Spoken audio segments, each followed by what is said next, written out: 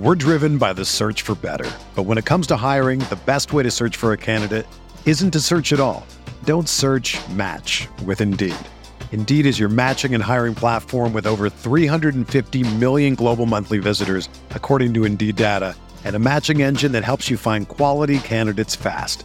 Ditch the busy work. Use Indeed for scheduling, screening, and messaging so you can connect with candidates faster.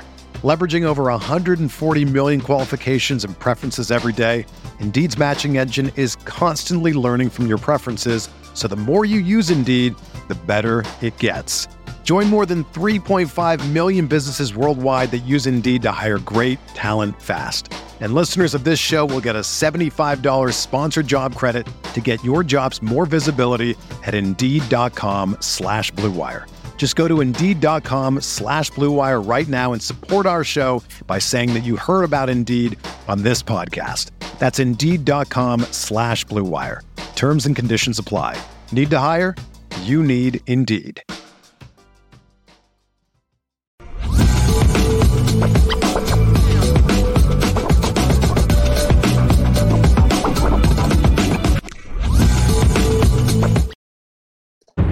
What's good with it? Lefty podcast.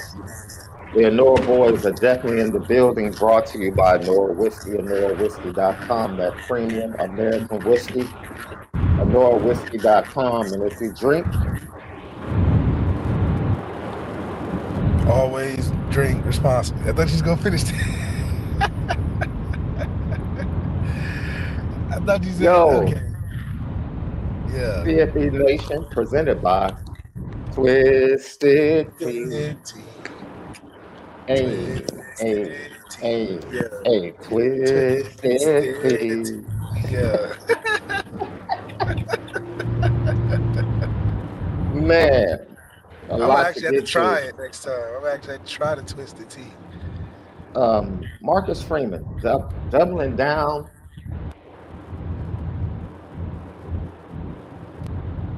And making some very interesting comments during his press conference today. Notre Dame's at a turning point, Left. Really? You come off of a highly emotional loss and a highly emotional win. Okay, now what Notre Dame team shows up? Yeah. Like, we've gotten both ends of the spectrum. The reality of who this team is has to be somewhere in the middle. What shows up for the remainder of the schedule? That is the LL question of the day. Some leftovers. We have a few fans that are still, for some reason, impressed with Duke.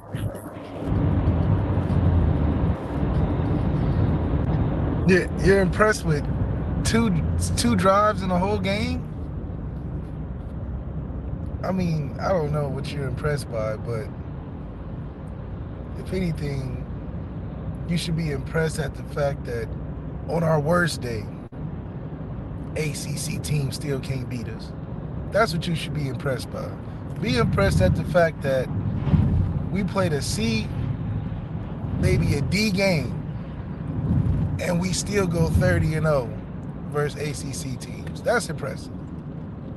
Is it what we want? Probably not.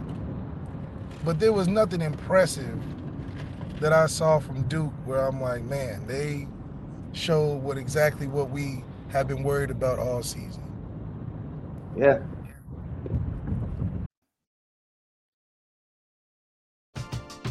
We're driven by the search for better. But when it comes to hiring, the best way to search for a candidate isn't to search at all. Don't search, match with Indeed. Indeed is your matching and hiring platform with over 350 million global monthly visitors, according to Indeed data, and a matching engine that helps you find quality candidates fast. Ditch the busy work. Use Indeed for scheduling, screening, and messaging so you can connect with candidates faster. Leveraging over 140 million qualifications and preferences every day, Indeed's matching engine is constantly learning from your preferences, so the more you use Indeed, the better it gets. Join more than 3.5 million businesses worldwide that use Indeed to hire great talent fast. And listeners of this show will get a $75 sponsored job credit to get your jobs more visibility at Indeed.com/Blue Wire. Just go to Indeed.com/Blue Wire right now and support our show by saying that you heard about Indeed on this podcast. That's Indeed.com/Blue Wire. Terms and conditions apply. Need to hire? You need Indeed.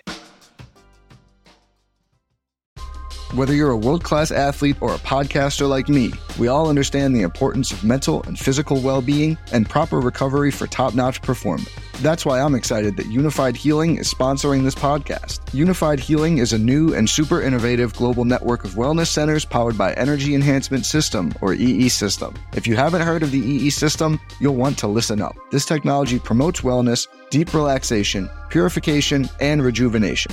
At hundreds of locations across the globe, access to a center is easy and affordable. Interested in experiencing the EE System technology for yourself? Go to unifiedhealing.com/Blue Wire to learn more and find a center near you. That's UNIFYDhealing.com/Blue Wire. No material or testimonials on the Unified Healing website are intended to be viewed as medical advice or a substitute for professional medical advice, diagnosis, or treatment. Always seek the advice of your physician or other qualified healthcare provider with any questions you may have regarding a medical condition or treatment and before undertaking a new healthcare regimen, including EE System. It is. The ACC has taken a step back as a conference. As a It whole. is not as a whole. It is not at the level where it was maybe 3 years ago. Of course, we see it with the SEC. When Georgia and Alabama take a step back, that means the conference as a whole takes a step back. Yeah. When Clemson takes a step back, the conference takes a step back. And Clemson indeed has taken a step back. So we'll see.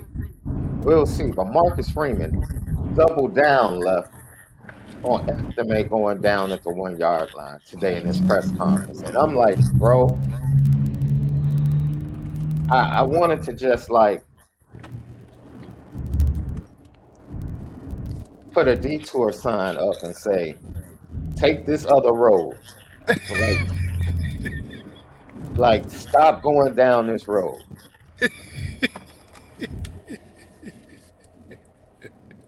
He don't know how to just end it on a good note, man. He just want to keep pressing the issue, trying to make a wrong point right.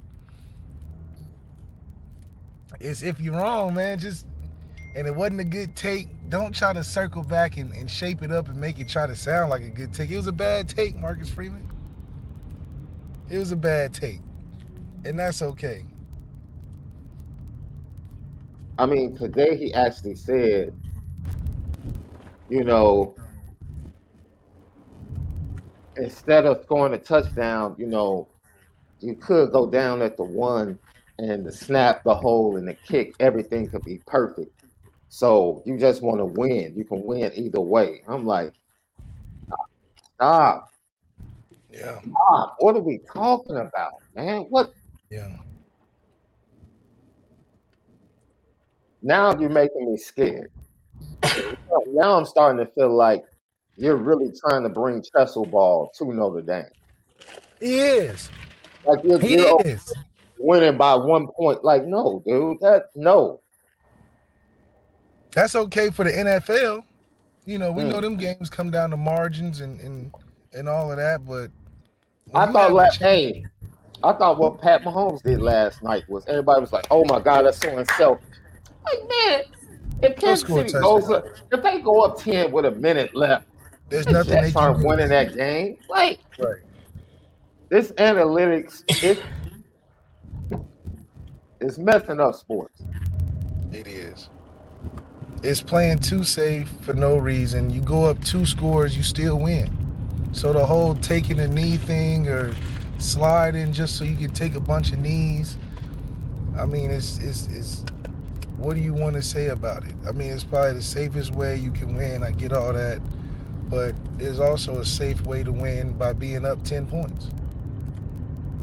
You're going against a team that isn't good, and I get it. You know, you want to get out of there injury free and all that, but it's sports, man. You're supposed to score, and if the defense allows you to score, take it, because it's hard to score points in general. So for Marcus Freeman to say, yeah, we wanted to win by a couple points, that's bad, especially for the college football landscape, because you need all the points you can get, especially when it gets close to them compiling the numbers for to see who gets in the playoffs. They're going to be like, wow, you only beat Duke by 2 points? Well, we're going to dock you for that. We should be trying to beat Duke by 25 points, and that's what's going to make the difference. And I think Marcus Freeman not realizing that it's bigger than just winning games. You have to win games by margins. And, you know, you're not going to be saved by just skidding by beating teams that we should be blowing out. It's amazing because by the fact we learned about that, they fired Lovie Smith and Jim Caldwell with winning seasons. Man. So if you ain't learned anything from them, you need to learn that you got to win, and then you got to win on top of winning. You got to win and then something. Yo, ask Matt Eberflus and the Bears about analytics.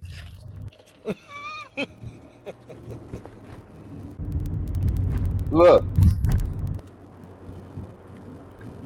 there are people on both sides of the coin. There are people that believe, man, and shout out to Riley Leonard.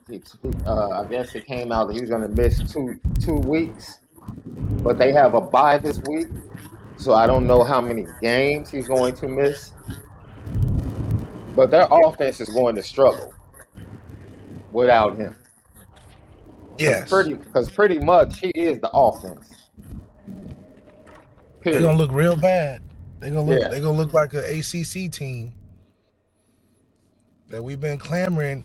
Because the thing is, how does Duke have such a drop off for a team that's supposed to be competitive with us?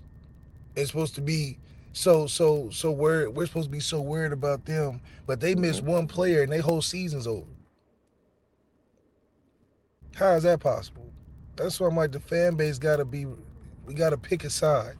Either we're on the same level as Duke, or we're not. We're not. Left, I still think if Sam Hartman gets hurt, it wouldn't be good. But heck, as vanilla as this offense has been, why can't Steve Angeli run this offense? Because there's really nothing special to it. It's nothing special. So, you know, can Steve Angeli score, what, 20 points, 21 points in a game running the same stuff? Probably. Because the point margins at this point, if Steve can't score 14, if Steve can't get a chance to score 21 points, then he shouldn't be there. But it's about the offense not being where it should be in general, which is the problem. So Yeah. Sam isn't making it a de facto difference like we felt like he should, and we kind of learned a little bit about how good Sam can be in the Ohio State game and in the Duke game. They definitely were good evaluations for seeing, is he the guy that can get you over the hump? I think he's just a guy that can help you stay afloat and give you a chance to win, but we need other pieces to get us in combination with Sam over the hump. Lucky Lefty podcast tying up putting a nice little bow on the 21-14 Duke victory before we go to Louisville. And I woke up early this morning and I watched Louisville at North Carolina State. Louisville can't score, dude. They can't. I watched that game and I'm looking like, well, I knew Brennan Armstrong was terrible. Jack Plummer, is just as bad. And he's not mobile. Not mobile. You can get after him. He'll give you a couple good passes and then he'll end up getting sacked or throw a pick. He's just a standard ACC quarterback. And both offensive lines are bad. Both defensive lines have pass rushers and have some really good players, but we're going to be overwhelmingly better than this team.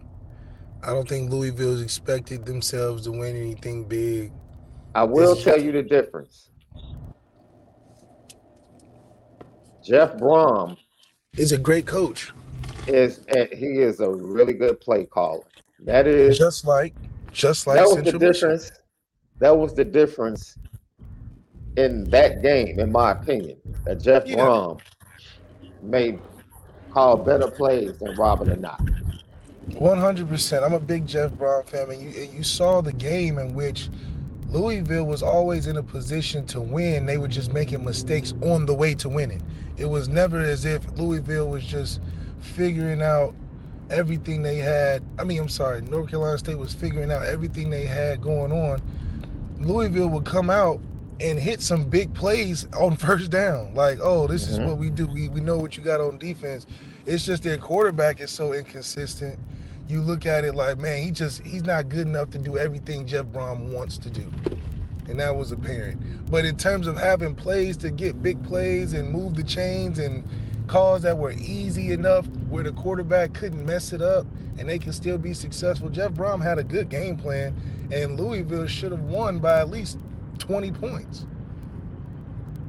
They just don't have quite the players that are necessary to make it, Louisville the team that they probably should be. And a lot of it is, Louisville has had great coaching in the last 10 years with Paterno, Jeff Brom getting into there. And when they've had great quarterbacks, i.e. Lamar Jackson, you've seen the Louisville team be relevant. So, yeah, they definitely get the right pieces and stuff, but we always knew Louisville to be a scrappy football team. They've been scrappy with us the years that we've played them. But, that's where you get enough talent and you mix it with some right coaching, get a solid team. It is very interesting. Like I said, Notre Dame fans came away from this game saying, wow, Duke is Duke is tough. And then some people came away from it like us, we're like, I'm so disappointed in Notre Dame. Right. Like, there's no way this game should have even been close. Saying Duke is tough is letting us off the hook. Absolutely. It's giving us the excuse that we just ran into a hot team. No. This team could have been on fire and still shouldn't have been a problem for us. And to even focus like they did something to give us the game that they did is just, we're distracting from the fact that we're missing a bigger point where we need to be better at. Lucky Lefty podcast. Let's see. Sly Fox. By the way, SHAUN for everybody out there in LL Nation. SHAUN. I only say that because my mother watches the show and she gets upset. Like, why do people misspell your name? I'm like, Mama, it's not that big of a deal. Nah, she made it that way. That's why she upset. She said, wait a minute. Don't be putting no SEAN. Sean, it looks to me like Hardman has time to throw. He goes through 3 or 4 progressions, but the wide receivers have no separation. Am I wrong? Hey, Sly Fox, I'm just teasing, man.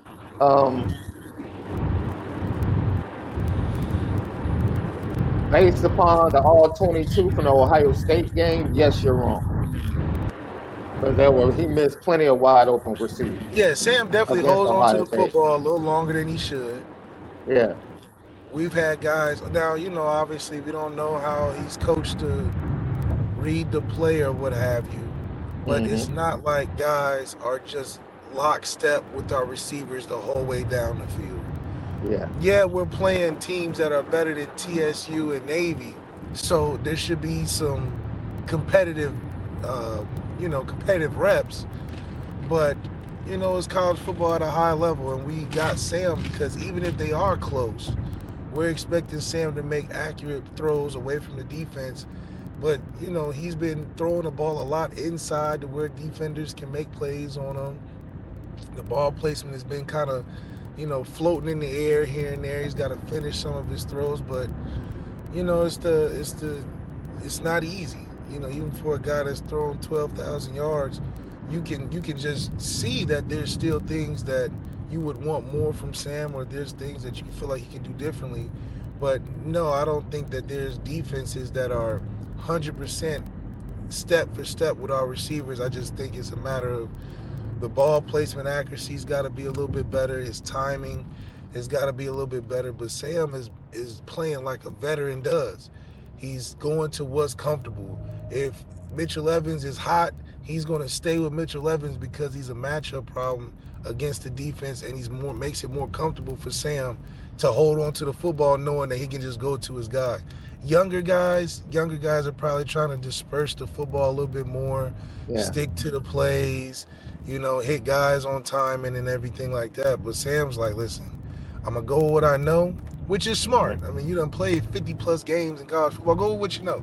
That's why we got you. And hopefully what you know can get us the wins that we're looking for. And, when it got down to late, I can't lie. Mitchell Evans had some good numbers and made some plays when we really needed them. And it made the difference in the game. So it's just a method of how he goes about it. But against better teams, I would like him to be more technically routine and hit the guys in his progression and, make it that way. Because that way, when we look at the all 22, we can know, okay, well, at least you were going to the right spots instead of trying to force the issue.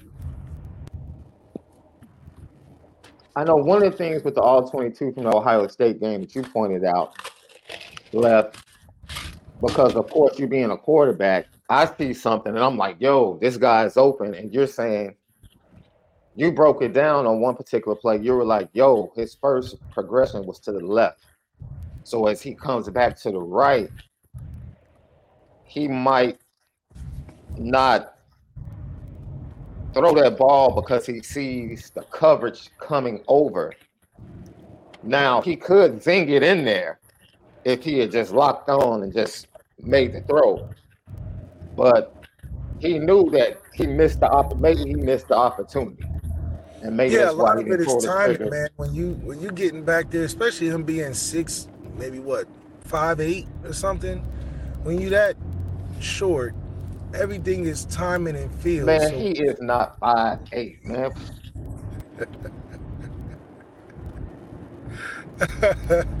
We just got. Man. If it's 5, I just like to play with the numbers. If it's 5, we go 5'4" to 5'10", anything in between. But when you're that short, even for myself, you're seeing probably 30% of the routes downfield. 70% is about timing and feel, and that's a real thing. It's a clock in the head when he's going through his progressions, and that clock timing may have extended because our line is better, but he's trusting his feet. If your feet are telling you to get off of something or you're late to something, it's one of those do or die decisions where you're like, all right, I'm getting off of it. We'll live to see another day. I don't take Sam as much of a gunslinger as you got guys in college football space that's just gonna throw it hella high water. I see Sam more of a precision type of guy. He's gonna go with his footwork and timing and technique.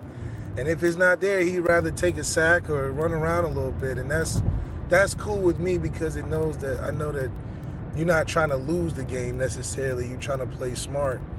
So you can live with that. Obviously, it's not the risky Bo Nix. We're going to try to get 7 touchdowns in the game. Right. Trying to make all the biggest throws. But you're going to need some of that. And I think our offense requires a little bit more of those.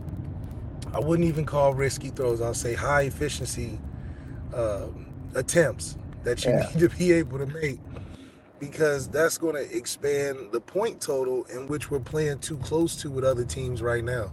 We're not 7 points better than Duke. Hell, I don't think we're 2 points worse than Ohio State. And a lot of that, I think, is more on the coaching decisions than it is so much as the talent we have on the team. Ryan Loftus is in the chat. He makes an interesting point. And initially, I was like, okay, I can rock with that. Like, coaching, Mike Elko and the Duke staff did a great job coaching, and the talent gap eventually won the game. let me push back a little bit because I've gone at Marcus Freeman the last 2 weeks. Marcus Freeman outcoached Mike Elko in the first half. 100%. I mean, the Riley defense Leonard, they outcoached. had Riley Leonard confused all first half. That's So what I'm saying. defensively, Like, we're not giving us the fake punt call, great Marcus Freeman. call. Right. That's a great Marcus call. Freeman and that staff, they outcoached the Duke staff in the first half. We got to put it in perspective. The Duke staff had to coach beyond what we already knew we were better than. We had a better staff than Duke going into the game. Duke had to coach and come up with things outside of what they standardly do on a game plan and week. Duke's not going to play the same way they did against us, against the next team they play in the ACC. They're not. Elko had to do beyond what he needed to do if he wanted to come out with a victory. And if you take a step back, we were out coaching them entirely the whole game. If you take out one of the 2 drives that they scored on, what coaching job would you have said they had done at the Duke staff? They would have scored 7 points and been shut out most of the game anyway. That's a great defense. Like, obviously the talent's a little different, but from a coaching perspective, we won the day. Yeah. We won the day. If you put up 0 points most of the game and you got 2 drives to score, you were outcoached. You didn't have enough on a consistent basis to threaten us as if we were going to lose. Now, offensively, we coached well enough not to lose, but we didn't coach well enough to be dominant offensively, which I think is the difference. And the comparison that we're giving Elko so much credit as if he did something that hindered our offense from being productive. I don't think that's the case. I think it's more of we didn't call the things we needed to take advantage against a defense that was giving us things like we did against the first 3 weeks of the season. The first 3 weeks of the season, in my opinion, we game planned against what the defense gave us. Meaning if the defense lined up in this, we had 3 calls, 1 we know we can score, 1 we know we can run, 1 we know we can pass. After those first 3 weeks, we just looked like we were calling stuff we knew. We didn't look like we were game plan necessarily to take advantage of the fact that the safeties were small, the corners were small, or the fact that, our running game shouldn't be stifled by a D-line that's inferior. That just shows me we wasn't game planning hard enough in the run game. Yeah, we thought we was going to roll them over because we the bigger team, but when you're game planning against offenses, especially in the run game, you're going to design explosive plays that you get off in the run game. Not we just go heavy set and we're going to bang against these smaller dudes and then wear them down. That's an Ohio State game plan when the talent is even. When the talent is even, sometimes you just got to be more physical, and the will to win has to be stronger than the other team. When you're more talented than the other team, now you game planning and you taking advantage of them either being too small, too slow. This one player can't tackle on this side of the field, so we running it at. We didn't have none of that. We just looked like we was like, all right, Sam, go in there, run our day one install base offense, and we'll just beat them because we the better team on paper.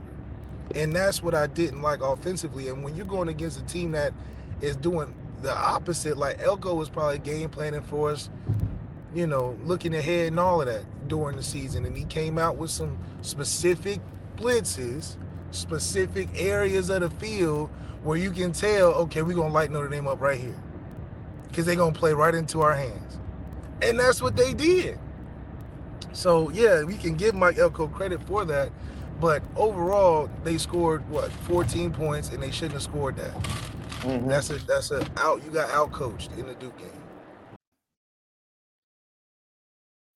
When you need mealtime inspiration, it's worth shopping Kroger, where you'll find over 30,000 mouth-watering choices that excite your inner foodie. And no matter what tasty choice you make, you'll enjoy our everyday low prices, plus extra ways to save, like digital coupons worth over $600 each week. You can also save up to $1 off per gallon at the pump with fuel points. More savings and more inspiring flavors make shopping Kroger worth it every time. Kroger, fresh for everyone. Fuel restrictions apply.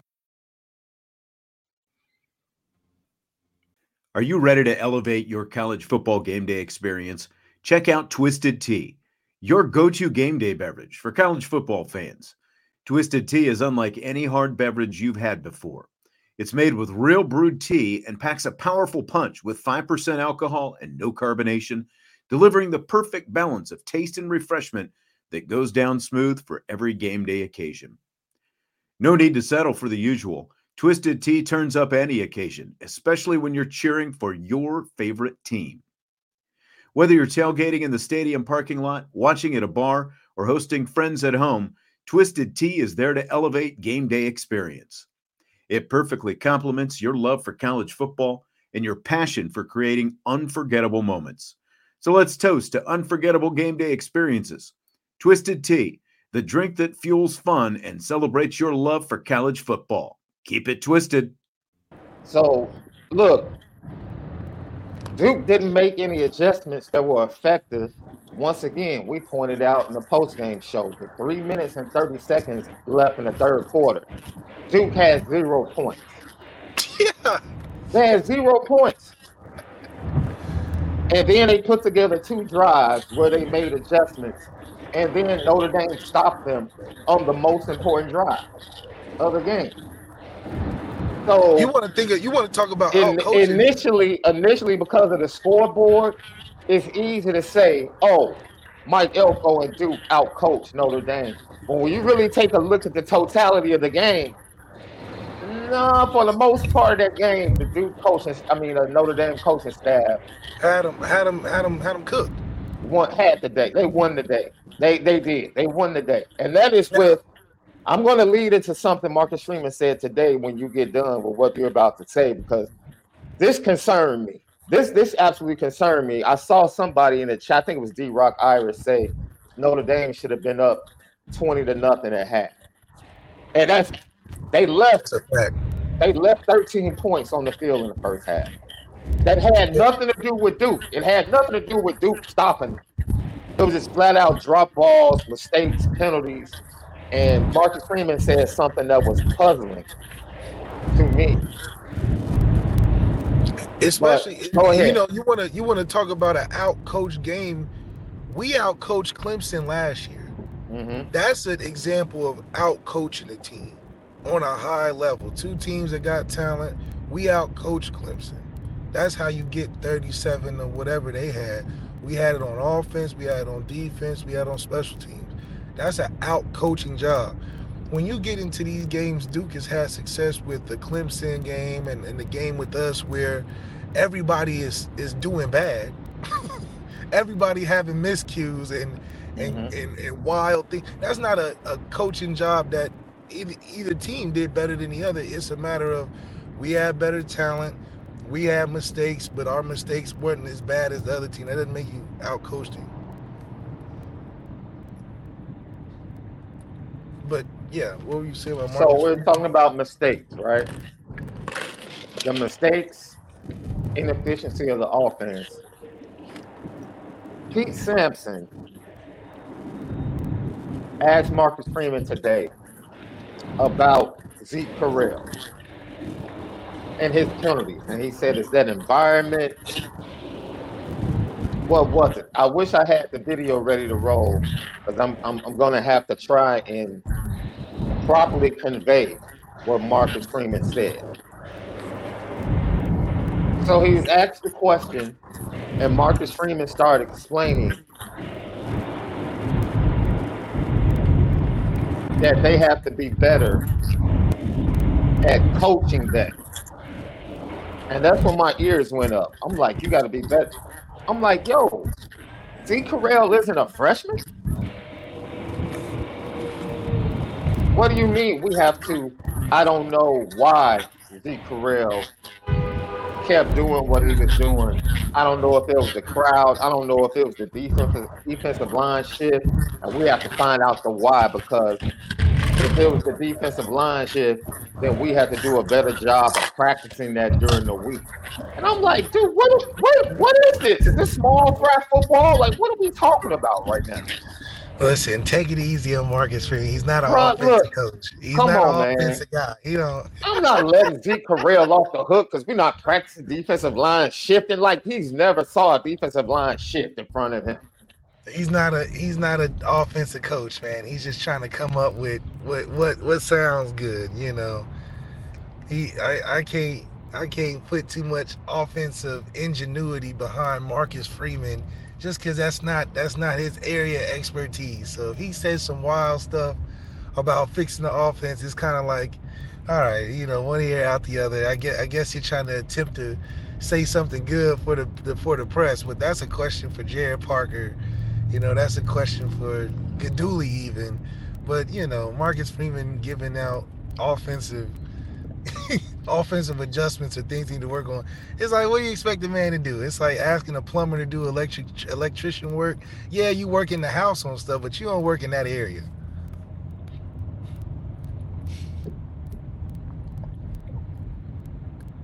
Now, if this was defense, and we talking about Tyson Ford jumping off sides all the time, and he's like, well, I don't know if we got to coach it better or what. Marcus Freeman will have a better answer for adjusting to Tyson Ford or somebody like that, jumping off sides or getting these basic penalties. But for offense, he probably, he only knows so much, and, you got to give him a break. Man, look. Once again, and I'll say this. We said it yesterday, and I hope people understand. Mike Elko is I can't say a great coach. Because, we say the word great for people that actually win championships. And yeah, you got to really do it. That's just the way we do it. That's just the way, that's how I apply it. Just because you get $40 million in the NFL, it doesn't make you an elite quarterback. He's a really good coach. But he's an illusionist. He's making Duke look much better than they really are. He's doing a great job doing it. Because Duke can only be so good. Like, Duke only has a limit as to how good they can be. He's doing a really good job of it. Would you say he's got them to their maximum potential of what you can ask from a program like that, a basketball school? Yes. But you cannot have it both ways. You cannot sit up here and agree that Notre Dame should have been up 20-0 at half, and then sit up here and say, I was impressed with Duke defensively. Well, wait a minute. If Notre Dame was supposed to be up 20 at half, that means Elko did a terrible job. I'm not impressed with that defense. I'm not. Because that means that it was holes that we could have taken advantage of. And that's fine. Because the ACC as a whole is not as good as it was 3 years ago. It's not. And as the conference has gotten worse, Mike Elko has made the Duke program better, which by perception makes them look better than what they are. And that's fine, man. That's fine and dandy. But you can't have it both ways. You can't say Notre Dame should have been up by 20, 23 points at half. But boy, that Duke defense was really good in the first half. No, they weren't. If you're basically saying Notre Dame left points on the field and should have put 23 points up, which Duke doesn't give up 20 points. But Notre Dame should have had 23 points in the first half with three receivers,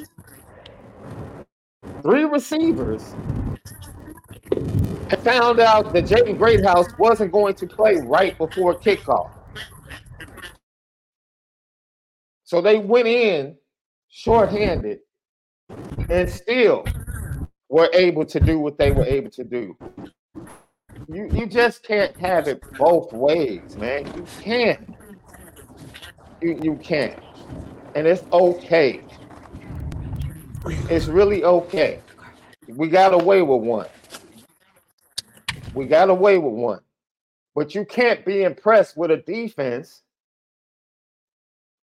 and make the statement that I can't say Notre Dame should have been up 20 points. And if Notre Dame didn't get penalties, if Rico doesn't drop the ball on the 2-yard line on a first down, and then We get another penalty that sets us back. Notre Dame would have had another touchdown. We missed a field goal. And then I sit there and say, man, Notre Dame played bad. They should have had 13 more points. It should have been 23-0. If Notre Dame was up 23-0 at halftime, it would have been on brand. It would have matched with everything we were telling you. The Mike Elko jokes would have been flowing. People would have been on Twitter like, oh, I thought Duke was supposed to be so great.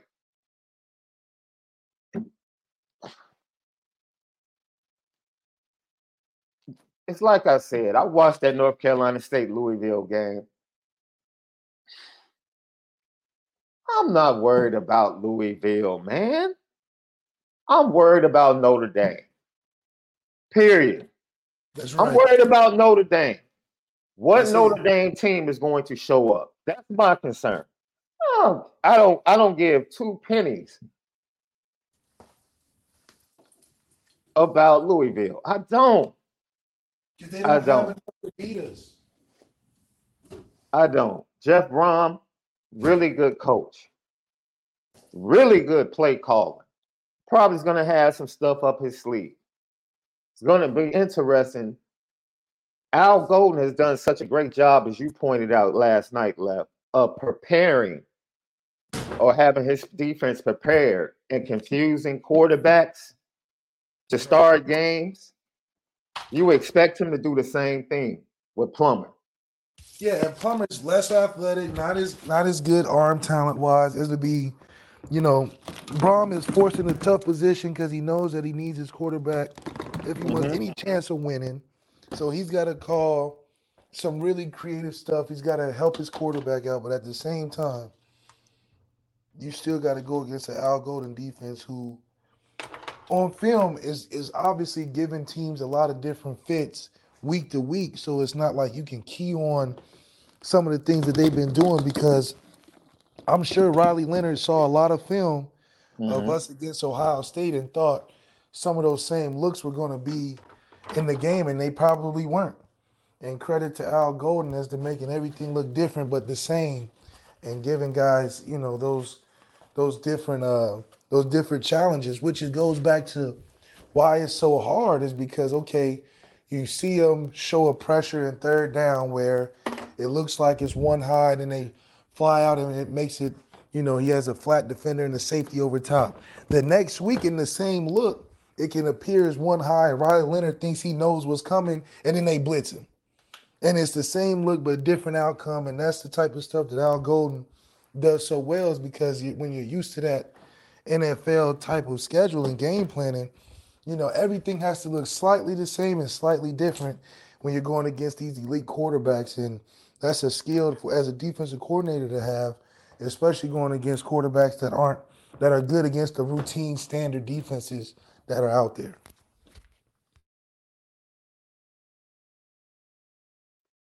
It's interesting because, dude, at first sight, when I saw what Ryan Loftus posted, I was very agreeable with that. And then I thought about it, and I'm like, wait a minute, man, because I've been critical of Marcus Freeman the last 2 weeks. A little bit, but rightfully so. Yeah, but dude, I'm not about to sit it. Dude, Chris Johns, that's the OC for Duke, right? Yeah. Chris Johns had no effective adjustments until 2 minutes left in the third quarter. That's when we was giving up stuff. And then they won a small pocket of the third and fourth quarter. Yeah. The rest of the game, I don't care what the stats say, the rest of the game was pretty much dominated by Notre Dame. So I can't sit. I can't. If you want to say, okay, it's 50-50, fine. But there's no way Duke coaching staff out-coach Notre Dame. No way. If I'm looking at the entirety of the game. Because where did they have success? They didn't.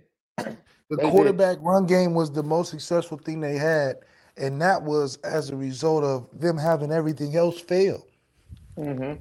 We probably both teams probably wasn't expecting the quarterback run game to be a thing for Duke. It just happened to be like that towards the end. That was the only adjustment they made. That was desperation. Yeah, I mean, that was the last thing. See, you pointed out something, Level. Riley Leonard looked at film, saw things, and said, okay, we can attack this. You know what Riley Leonard didn't realize? I don't have Marvin Harrison Jr. in the Buka. yeah. See, so Riley Leonard is looking at the film and he's saying, oh, X's and O's. Oh, I can attack here. I can attack there. Yeah. Yeah, dude, but you don't have Marvin Harrison Jr. in the Buka. And that's a huge threat. That's a huge difference. Absolutely. There's a reason why the middle of the field is wide open for Cade Stover all night. Because we have two people literally doubling Marvin Harrison Jr. the majority of the game. Yeah, so that's you got to change your structure a little bit. Absolutely. We're not doing that. We're going man to man across the field against Duke. We're not doubling your wide receiver. All type of fake looks and stuff because we can do that when we got lockdown corners, at least for your receivers. So, yeah, Riley Leonard wasn't taking into account the fact that, yeah, we're not playing every team as if you got the number one receiver in the draft. Man, and that is, and a lot of our listeners have put it in the chat. You know, Jared Parker has to do a better job. And I'm going to I don't know how difficult to prepare all week and then the day of the game find out that Jaden Greathouse is not going and now you only have 3 wide receivers. So I don't know if that affects your play calling because you have to be worried about them getting tired. So I might be more aggressive if Jaden Greathouse plays and I have more numbers. But since I only have 3 healthy receivers, now let me lean on the run game a little bit more so that my receivers can have something in the tank. I don't know if that affects a play caller. You're a play caller. You call plays on the high school level. You played the game. I don't know if that's something that we can give Jared Parker a pass on because I'm sure finding out right before kickoff, you're going to be short one of your best targets. I'm sure. Well, we always talk about having an identity, and Jared Parker not having an identity of Tommy's offense. I still haven't believed that we have made that transition into calling what makes Jared Parker's offense goes. I think we have a makeshift, put together, different piece type of structure where there's no room for creativity and growth because it's a bunch of stuff that's not your own. So missing a receiver, yeah, it'll probably impact us a little bit more because you're dependent based on the amount of film and different plays that player is really good with because you've been around. But the difference is if we didn't have them, but you're running your own offense, you don't have the loyalty to JT where you're like, okay, I call these 4 plays and JT going to give us the completion. Sam's going to find it because that's what we're used to, which goes back to game planning. You should have been game planning for different things during the week where JT or not, we still have the ability to take the advantage of the defense. And I just don't feel like Jared Parker was comfortable calling that game, not having all the right pieces. Yeah, so I'm going to be fair because I'm right with you guys and what you've been saying in the chat. It's very disappointing not to have a counter for 9 people in the box, not going off tackle when the defensive line is literally crashing in the entire game. It's not that Jared Parker didn't see what was happening, but it's like, man, I see what's happening, but I don't have the tools to really go at them the way we need to go at them. Like, that's a possibility. You know what I'm saying? So it's one thing, Mitchell Evans was killing them over the middle of the field, right? That's where Jaden Greathouse makes most of his hay as well, over the middle of the field. So if he had the combination of both of those guys really going at their defense over the middle of the field, it really could have opened things up and changed things. It could have affected their safeties. But look, man, if Tobias makes 2 of the 4 targets, or if he catches 2 of the 4 targets, the game is totally different. That's just how fragile games are. 1 or 2 plays, man. Yeah. You know, it's crazy. It's crazy. It's crazy how much of an impact Tobias. The same thing is that it's crazy the impact that Tobias could have made making those two plays and how making the one play of the pass interference put us in jeopardy where Sam had to play Superman for a 4th and 16. So, yeah, when you put yourself in position like that, when you're not trying to win by scoring points, you're trying to win by how Marcus Freeman likes to frame it as any way you can, and we'll just make adjustments on the fly. Being an aggressive team like a team like USC, that's the best offense in the country. They don't have to worry about, if we didn't make those one or two plays. They're scoring throughout the game because they're running what they do best. And they're game playing against teams each and every week with talented players. Now they got a generational quarterback, but offensively everybody's involved. They don't have deficiencies on guys that, they're wanting more from. Their quarterback gets it going and then the offense it just flows through that. So for us, the offense can flow right through Sam Hartman, but it doesn't seem like we know enough about our guys to put them in enough positions to expose that. Especially when we go down one or two guys because they get hurt.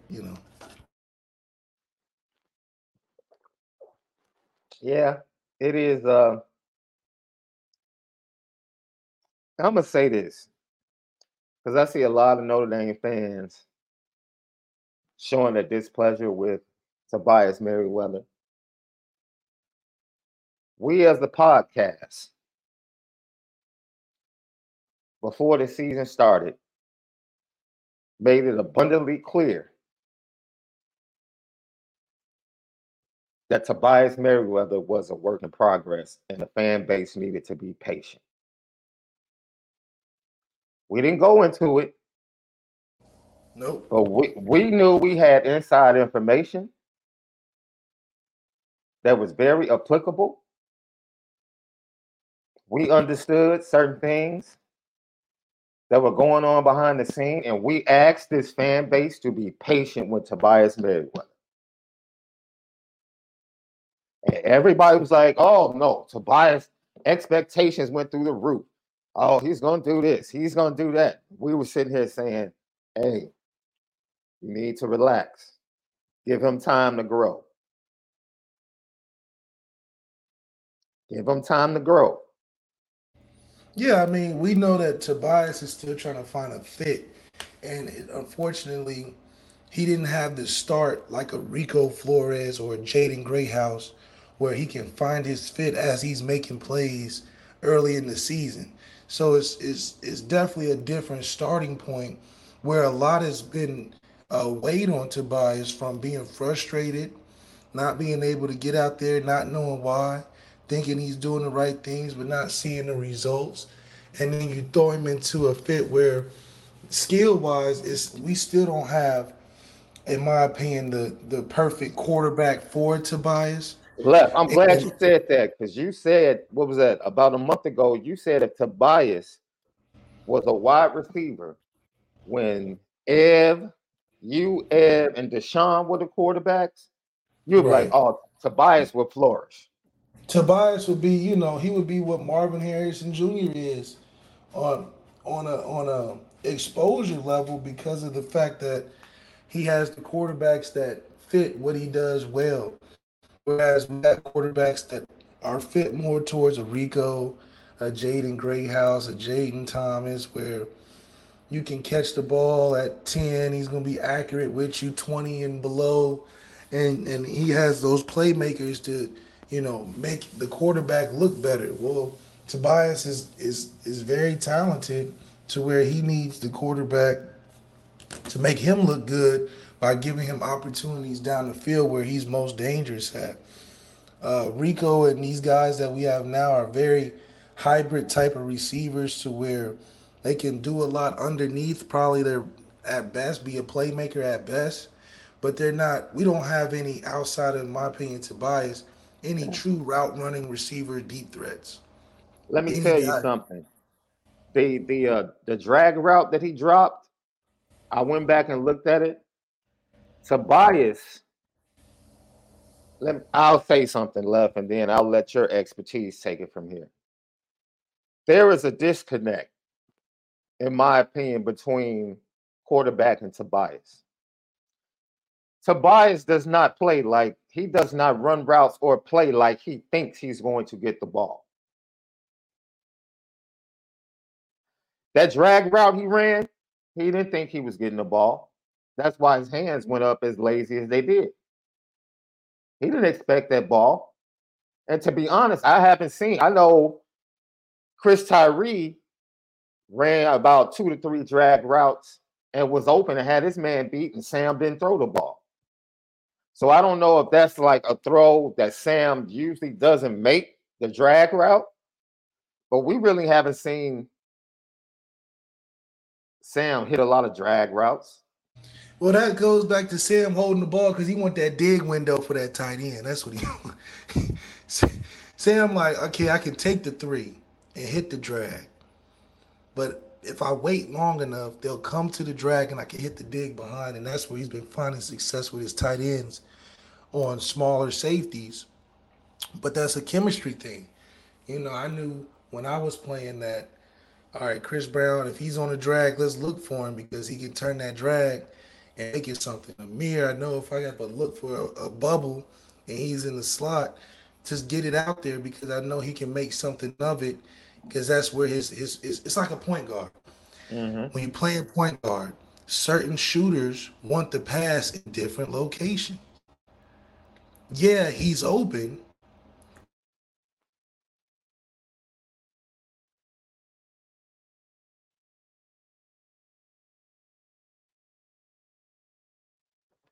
Left, you there? Doesn't get into that shooting motion. Yeah. That is a guaranteed 3. So those are the things that you got, okay, like LeBron. LeBron knows, I got to give it to Austin Reeves right in the hip area when I pass it to him because I know that's an automatic knockdown.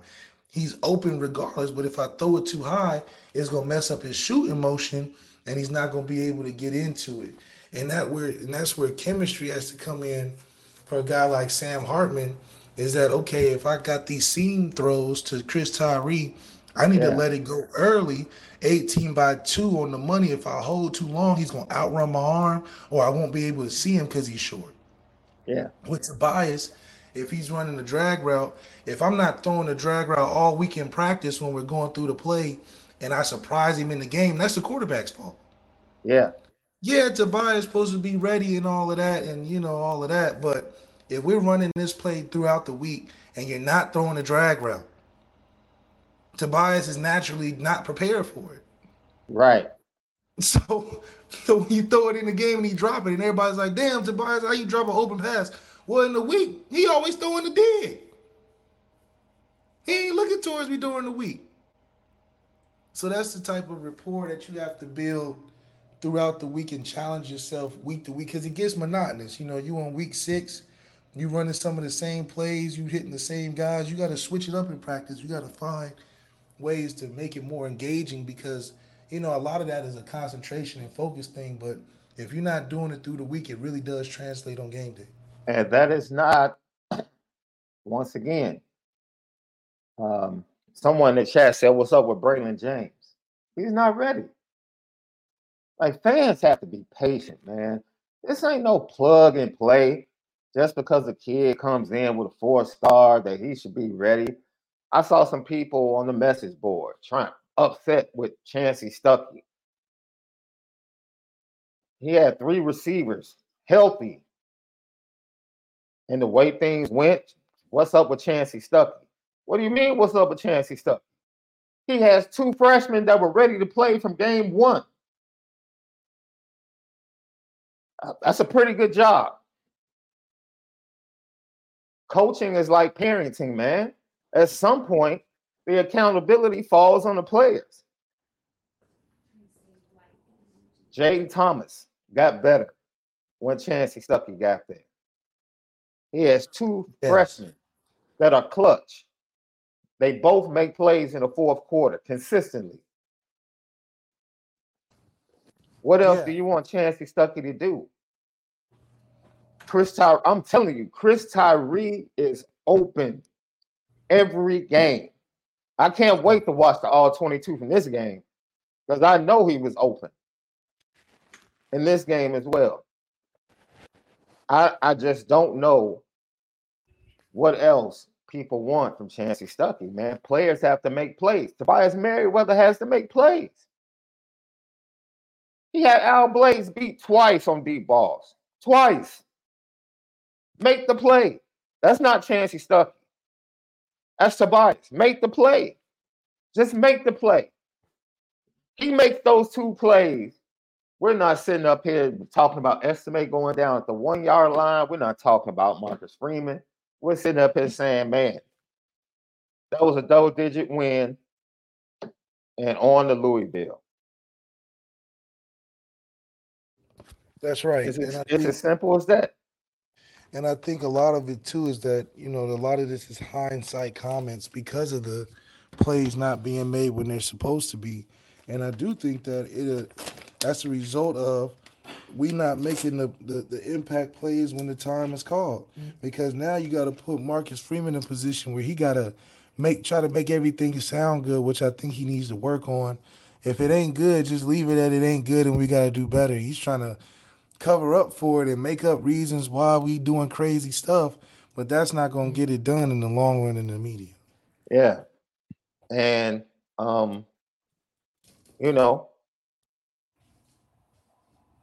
we see the same thing with certain players on defense, man. It's like certain kids aren't ready. We were confident, which is why we asked for patience with Tobias Merriweather. And we said, don't judge him based upon Jaden Greathouse and Rico, because you could see on Rico and Jaden's high school film, just like you can see on Cam Williams' high school film, that they're dogs. They're dogs. They have confidence. The coaching staff, more than anything, has to pull their reins. Like, hey, slow up. They have to do the same thing for Kenny Minchie. Gino has to pull his reins. Like, Kenny Minchie knows he can throw that rock. Like, there's no, he doesn't care. Sam Hartman's the starting quarterback. Kenny Minchie knows if we're gonna have a contest throwing this rock, let's go. Because I can throw this rock. And Notre Dame has had to pull his coattail like, yo, relax. It's more than just that. And that may be an issue too, because, us holding kids back because they're not ready, I think it's in a way of hurt. Because at the end of the day, what makes a kid not ready if he can produce? If Kenny Minchie's confident in what he's able to do, which is the problem we're having with Tobias, is a confidence problem, not an ability. And I don't got the confidence in going into the game. And it matters about the confidence of the coach, but also the player. And for a guy like Tobias, who had probably all the confidence in the world last year, when they're talking about, he's doing everything and then some, he's the best player on the field, we're just working on trust, whatever that means. I mean, then you look at Colorado, who's taking these players coming out of high school that are very confident, very talented, and throwing them out there, and you're seeing success like the Dylan Edwards. You're seeing the success of the Marion Millers and the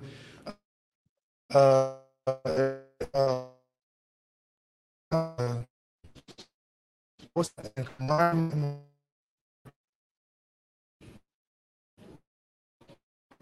They don't go for Deion Sanders to mention a player that hasn't played, that has a lot of talent, puts him in the game and he's making plays right away. Well, hold on. But Cormani McClain wasn't playing because Coach Prime publicly said he's not ready. I don't have a problem with coaches saying he's not ready. Cormani McClain's tail was on the bench because Prime said he's not ready. If you're not ready, you're not ready. Prime has said the same thing that Marcus Freeman has said. So I'm not about to come at Marcus Freeman when Prime is out there saying the same thing about Cormani McClain for the first 3 to 4 weeks, who was a 5-star Mr. Do Everything. If Coach Prime had enough to come to the podium and say this 5-star is not ready because he's not disciplined, he's not on time for meetings, and he doesn't know his assignments, he's not ready. So I don't have a problem with that. If whatever the reason is for why Braylon James isn't ready, Coach Freeman said he's not. He's almost there, but he's quite not ready. That's a reality. So I don't know what fans want from coaches. They tell you the truth of the situation, and then you're mad about the truth that they tell you. He's not ready. Just what it is. He's not ready for whatever reason. Marcus Freeman is saying one of his 4 stars is not ready. Prime said for the first 4 games that the number 1 defensive back in the country wasn't ready. What else are you going to say? That's not holding him back. That's actually asking him to be accountable. How is he holding Kamani McLean back when he's being late to team meetings? Not holding him back. He needs to take this seriously. He needs to prepare better. That's why he's not ready. That was the reasoning for Kamani McLean. I don't know what the reasoning is for Braylon James, but the coaching staff knows. He has not proven that he's ready. They said the same thing about Tobias last year. He's not ready. Everybody was like, yo, you could at least run deep routes with him 4 or 5 times a game. Facts. But he wasn't ready for prime time. We don't know the reasoning. We would have to sit down and have a real conversation with the coaches. But I'm not about to sit here and say Notre Dame is holding cats back by saying they're not ready. If you're not ready, you're not ready.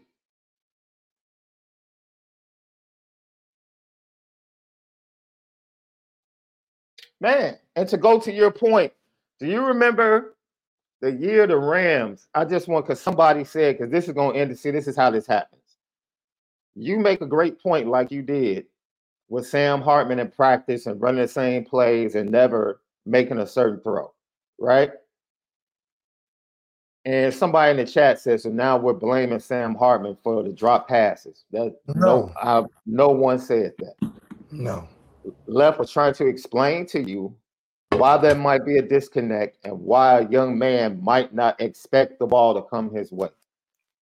Either way, it falls on Tobias Merriweather. Yeah, he got to make the play. It takes, that happens a lot more than people think. Do you remember the play with Cooper Kupp and Matthew Stafford on the road against Tampa Bay in the playoffs? When they allowed Tampa Bay and Tom Brady to come back and tie the game up? Cooper Kupp ran a clear-out route. And he said, the ball is never thrown to me in practice. You remember that? He said, on this play, I never get the ball. Never. I never get the ball. Oh, you're talking about when he threw it down the middle late. Exactly. But Cooper Kupp is the ultra professional, top of the game. So he ran the route with purpose. Yeah. That's what I meant. Tobias he wasn't even running that drag route with purpose. It's easy to see. He's not running with purpose. Regardless of whether or not you get the ball, it's your job to run the route that you're given with purpose. And that's maturity. And that's why we knew certain things with this kid, and we tried to tell the fan base, look, be patient. Be patient with him. Be patient. He's going to be a really good player. It's going to happen, but just be patient. But the reality is, it takes a lot of maturity because it happens around college football a lot. It takes a lot of maturity, man, to run every route, every play with purpose, especially when you don't think. He's not used to playing football. If we just taking a big step back, he's not used to playing football where in the snap, if the ball wasn't going to him, he still had to play. He's still in that mode. Well, if the ball not coming to me, it's probably going somewhere else. I don't have to give 100% effort. Just think about it. That's what he's used to. He's a 5-star because whenever he touched the football and he made a play when he got the ball. But 5-stars usually, when they don't get the ball, they're not making the play. They're not giving the effort. So Tobias has to learn to play a full game when and when he's not getting the ball, which a lot of it comes to situations like that because when you least expect it, you get in the rock and you not running. When you least expect it, you not running your route fast enough, and now the quarterback looking at you to throw and you not available. So these are the things that you learn. You know, Cam Williams got to learn it. Obviously, Drayton Greathouse, I think his advantage was that he played on a team with a bunch of other really good players.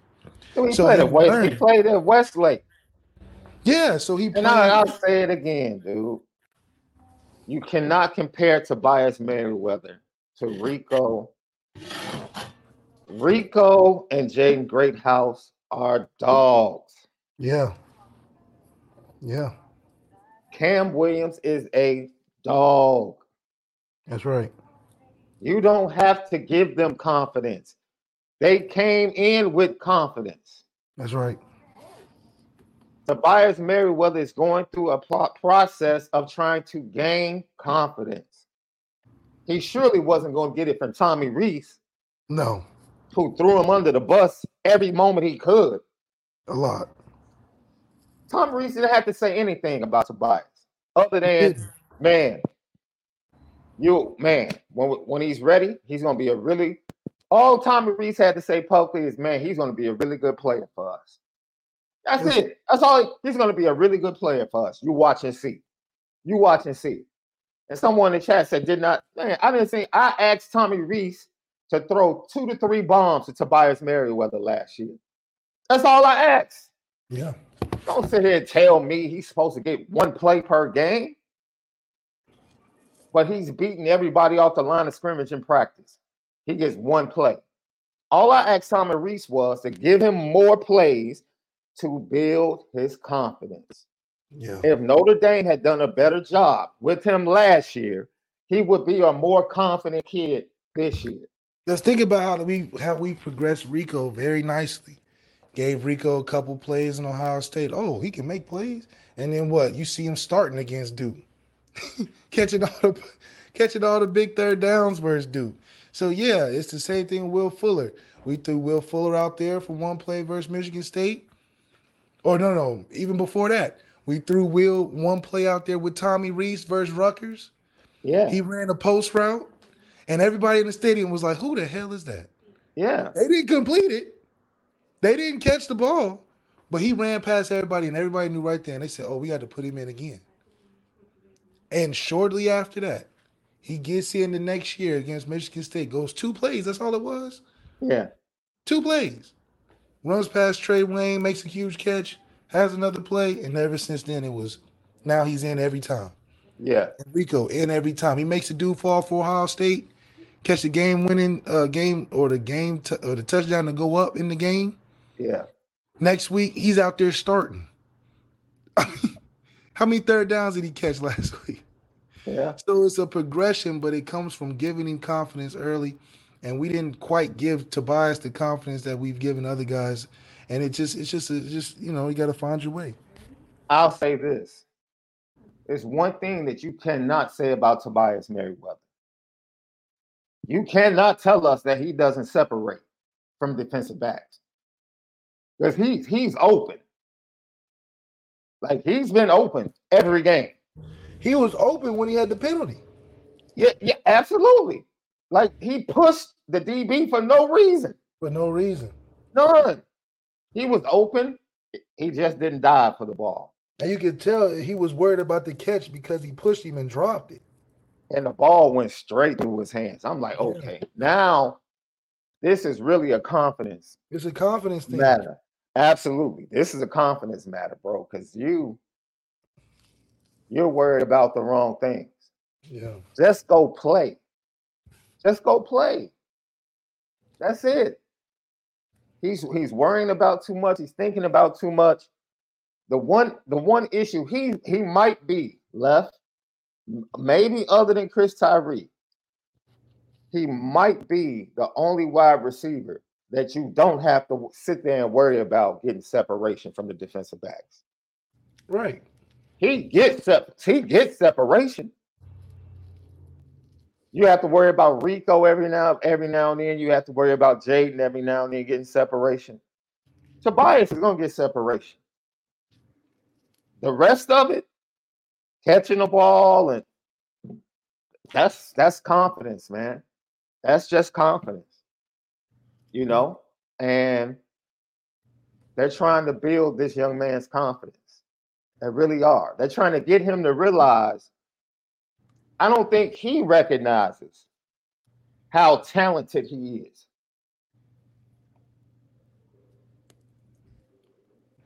And you talk about that left when it was you, CJ, and a group of guys, the underdogs, and you guys had the mantra, change your life.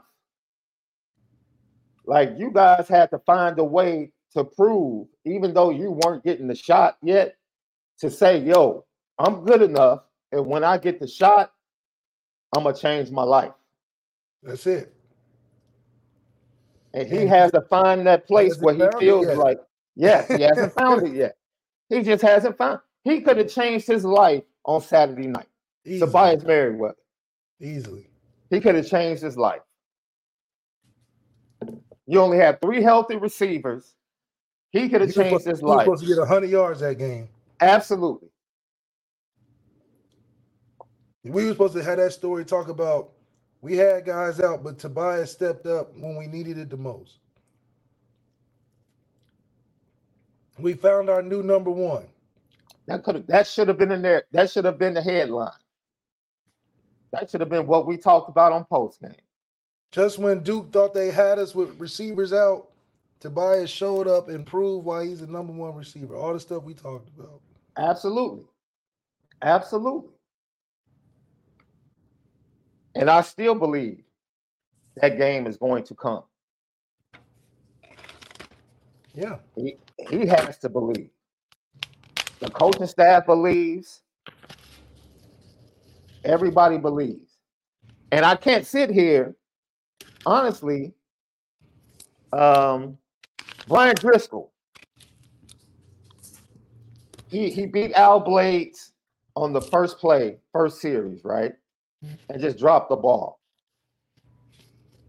You can say maybe he should have dove for it. Hey, he's fast. He judged it. He thought he could get it with a fingertip catch. Then the offensive pass interference didn't have to do that. The ball went straight through his hands. It was a perfect throw by Sam. There was another play where Sam got flushed from the pocket, but Brian Driscoll pointed it out, I believe, last night. If Sam hits his back foot, because it was man-to-man coverage at the bottom of the screen to the right. If Sam just sees the one-on-one and just hits his back foot and lets it go, because on that play that I'm talking about, Sam had to scramble outside the pocket, threw the ball, they called pass interference on Duke, and then they picked the flag up. Go look at that play. Tobias had the DB beat by like 45 yards, bro, off the line of scrimmage. That's the frustrating thing. He's open. He can get open. He probably gets open more consistently than any wide receiver on the team. Right. He probably does. He literally probably gets open more consistently than anybody else on the team. If you guys remember that play, they picked the flag up, and they picked it up because Sam was on the run. The ball really wasn't close. But Tobias had the DB beat by like 5 yards, man. He had him beat bad. And if Sam just lets the ball go off the line of scrimmage, it might be a touchdown. But now, Sam might be thinking about that drop in the first series. Yeah. When he looks out there and sees one-on-one. Yep. He just, when the game get tighter, you can't even take the chances of thinking that maybe not, he's going to be able to come through. And that's why, starting off early and getting him involved early is crucial for later in the game. Yeah. Everyone is talking about magnesium. It's all you hear about. But why? What do we know about magnesium? Well, magnesium is the number one mineral that 75% of Americans are deficient in. If you are a woman over 35, magnesium will help you rediscover balance, energy, and vitality. Magnesium supports more than 300 enzymatic reactions in your body, including those involved in hormonal balance. From functional medicine doctors to mental well-being and female hormone experts, we all know that magnesium is the one mineral to improve all aspects of well-being and health. But which one? Magnesium Breakthrough from Bioptimizers, the trusted choice recommended by leading experts with 7 best-absorbed forms of magnesium to ensure your body receives the support it needs for overall well-being. Go to bioptimizers.com/balance today and use code BALANCE10 for 10% off. Support your journey to wellness at bioptimizers.com/balance. Magnesium Breakthrough from Bioptimizers, your foundation to optimal health and vitality.